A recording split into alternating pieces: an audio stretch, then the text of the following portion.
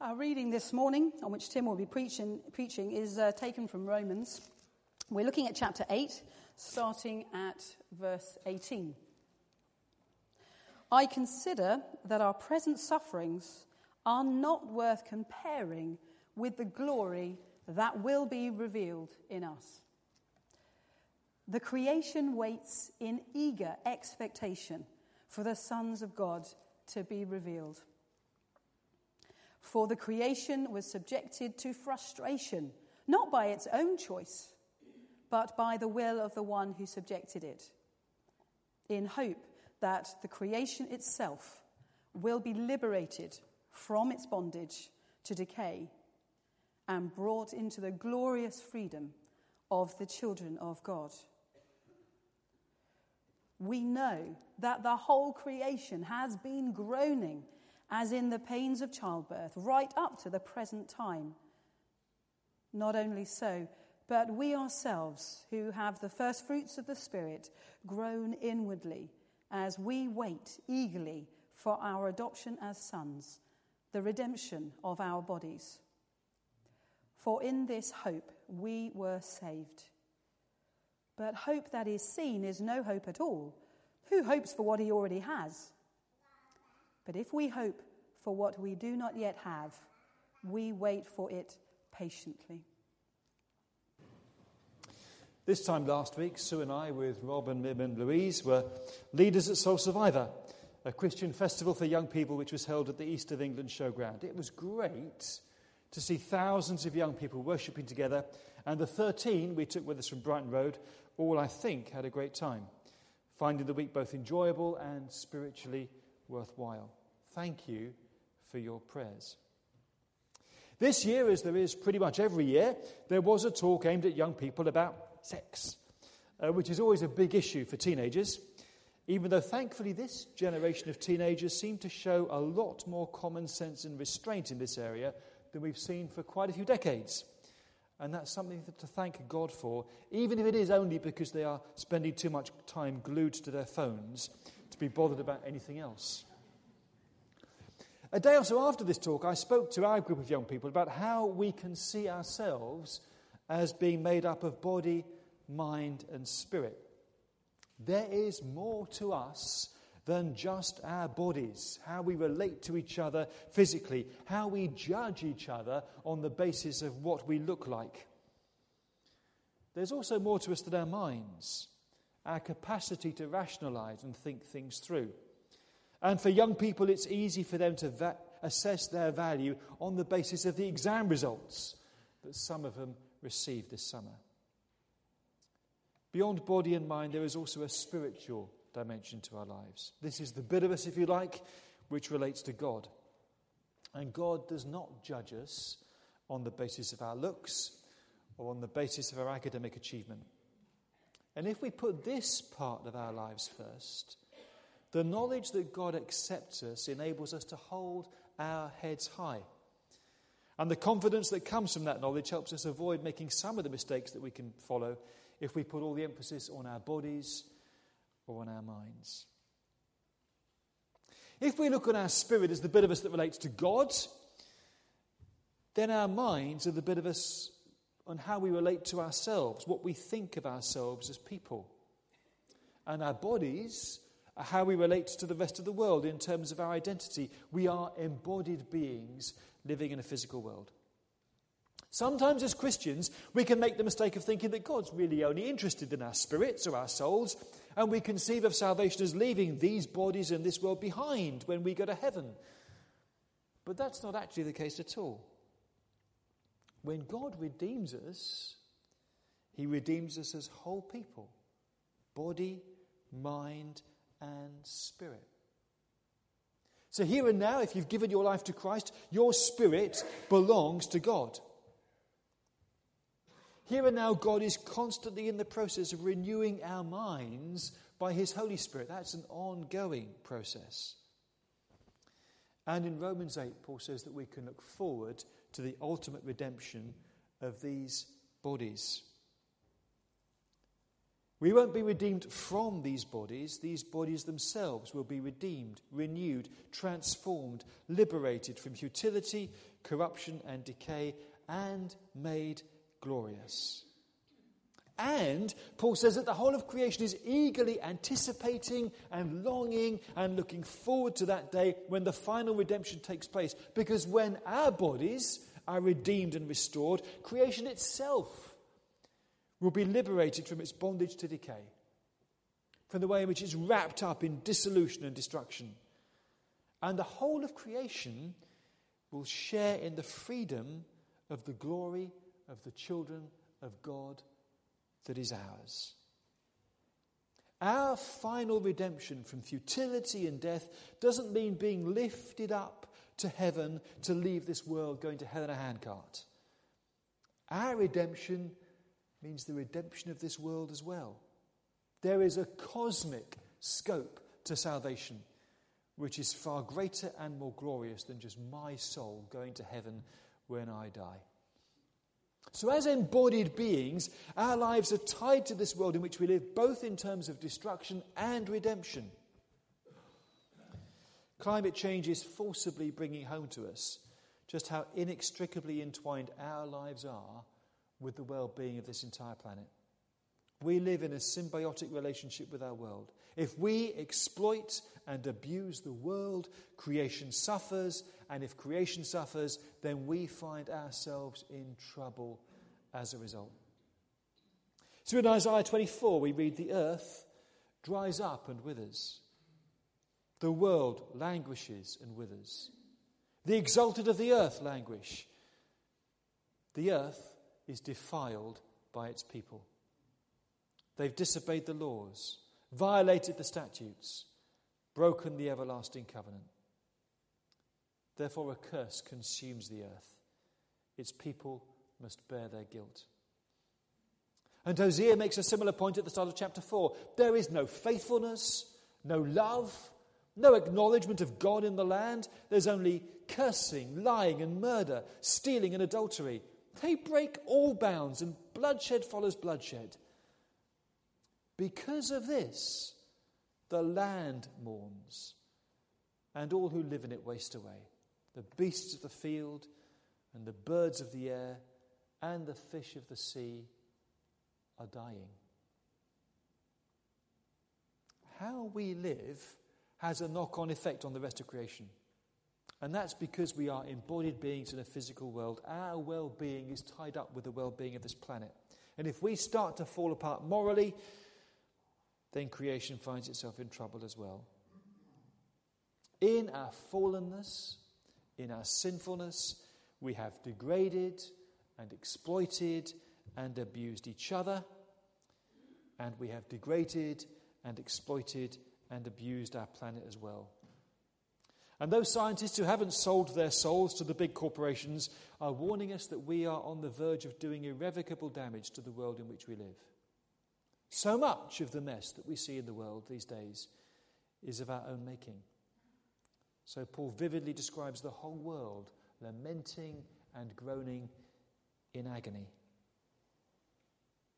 Yet it's not a lamenting or groaning of despair, because there's hope for creation. In verse 19, Paul talks about the creation waiting in eager expectation for the sons of God to be revealed. There is turmoil, there is anguish, there is trouble, but there's also longing for the coming of a new order. That's why the NIV translators have opted to draw out the meaning of Paul's words to show that the language he uses about agony and groaning also has connotations of the pains of childbirth. So at the moment there is agony, but new life is coming when we are finally adopted as God's children and our bodies are redeemed. This is the hope in which we're saved, says Paul. And what is the basis for this hope which runs counter to our natural inclination to be anxious about the future? Behind this hope lies the resurrection of Jesus Christ from the dead. When his mortal body, tortured to death on a cross, was raised from the grave, still bearing the marks of the nails and the spear, but decisively raised from death to life, that showed death and destruction and pain and evil do not have the last word. But God has begun a work of redemption for this world by raising his Son from the dead. And we know that because Christ lives, we shall live also. Here and now our lives belong to God, and his Holy Spirit witnesses to our spirit that right here and now we are God's beloved children. That's why we worship him.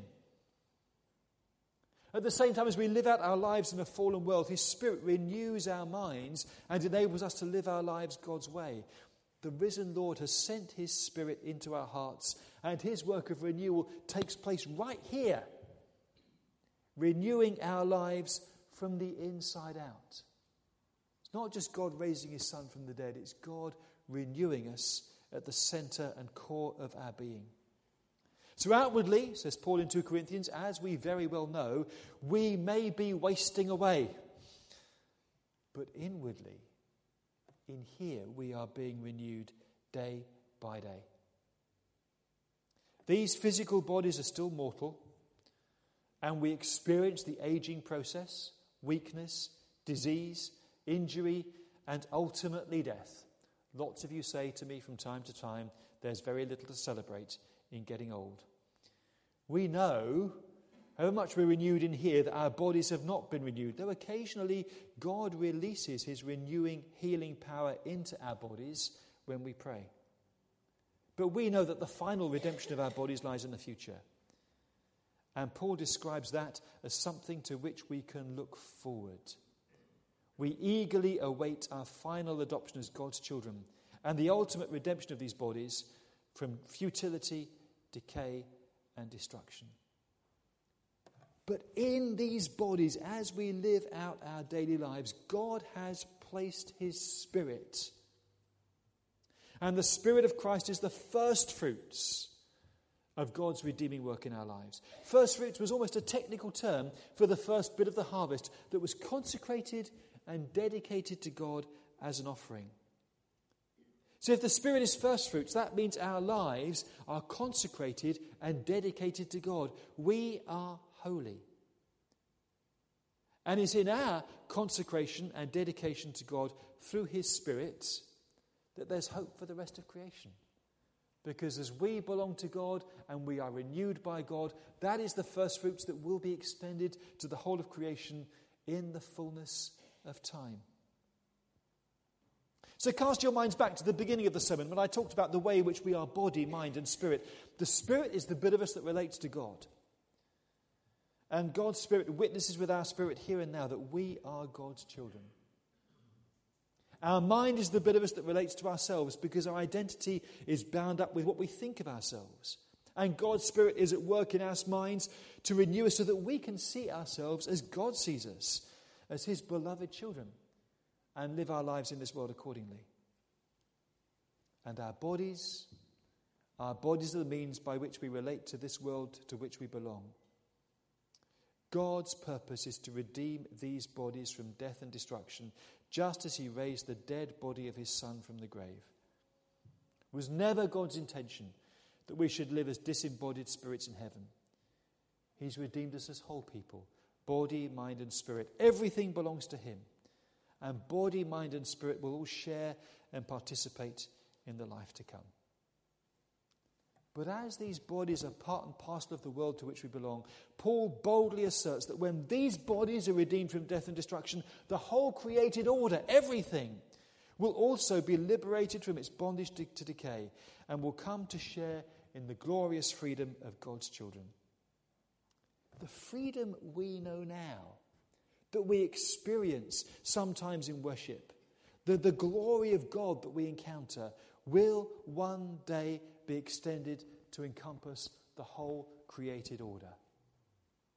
And creation longs for and looks forward to that day instinctively. And we can long for and look forward to that day as well. It's a massive claim to make, that God will renew our world, but it's based on the miracle of God raising the dead body of his Son from the tomb and sending his Spirit to make our hearts and minds new on the inside. God's ultimate plan and intention is to redeem this world that he so lovingly created from its bondage to futility and decay. In terms of the enormity of that task, we can see he's hardly started yet. But he's made a start. He made a start when he raised Jesus from the grave. The next step was sending his Spirit into our hearts, renewing us from the inside out. And having started, like Magnus Magnusson, he will finish the job.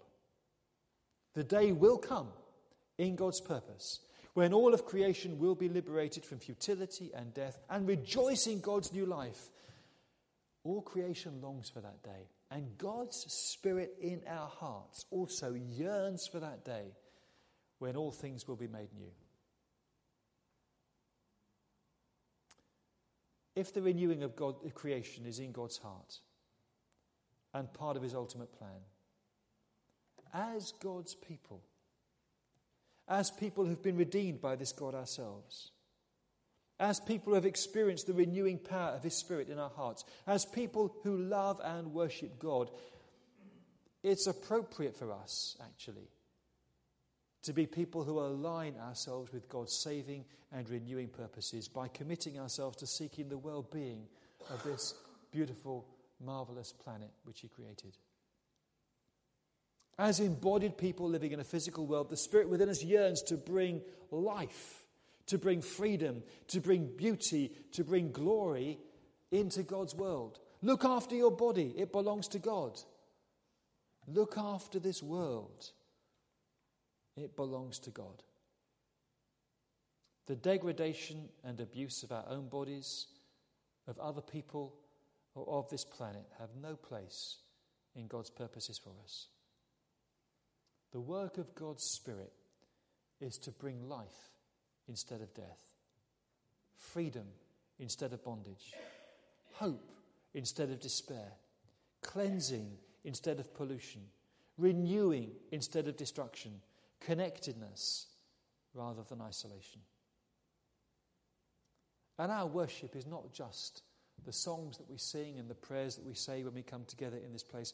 Part of our worship is offering this world back to God. Lord, enable us to play our part with your Spirit in making this world a better place. Enable us to play our part in your redeeming, renewing work that will one day be completed when all of creation comes to share in the freedom and glory which we have now right here. Allow what God is doing in your heart to spread to the rest of the world. It's God's world. You are God's people, indwelt by God's life-giving Spirit. Let's commit ourselves to living in God's world, God's way, for his glory.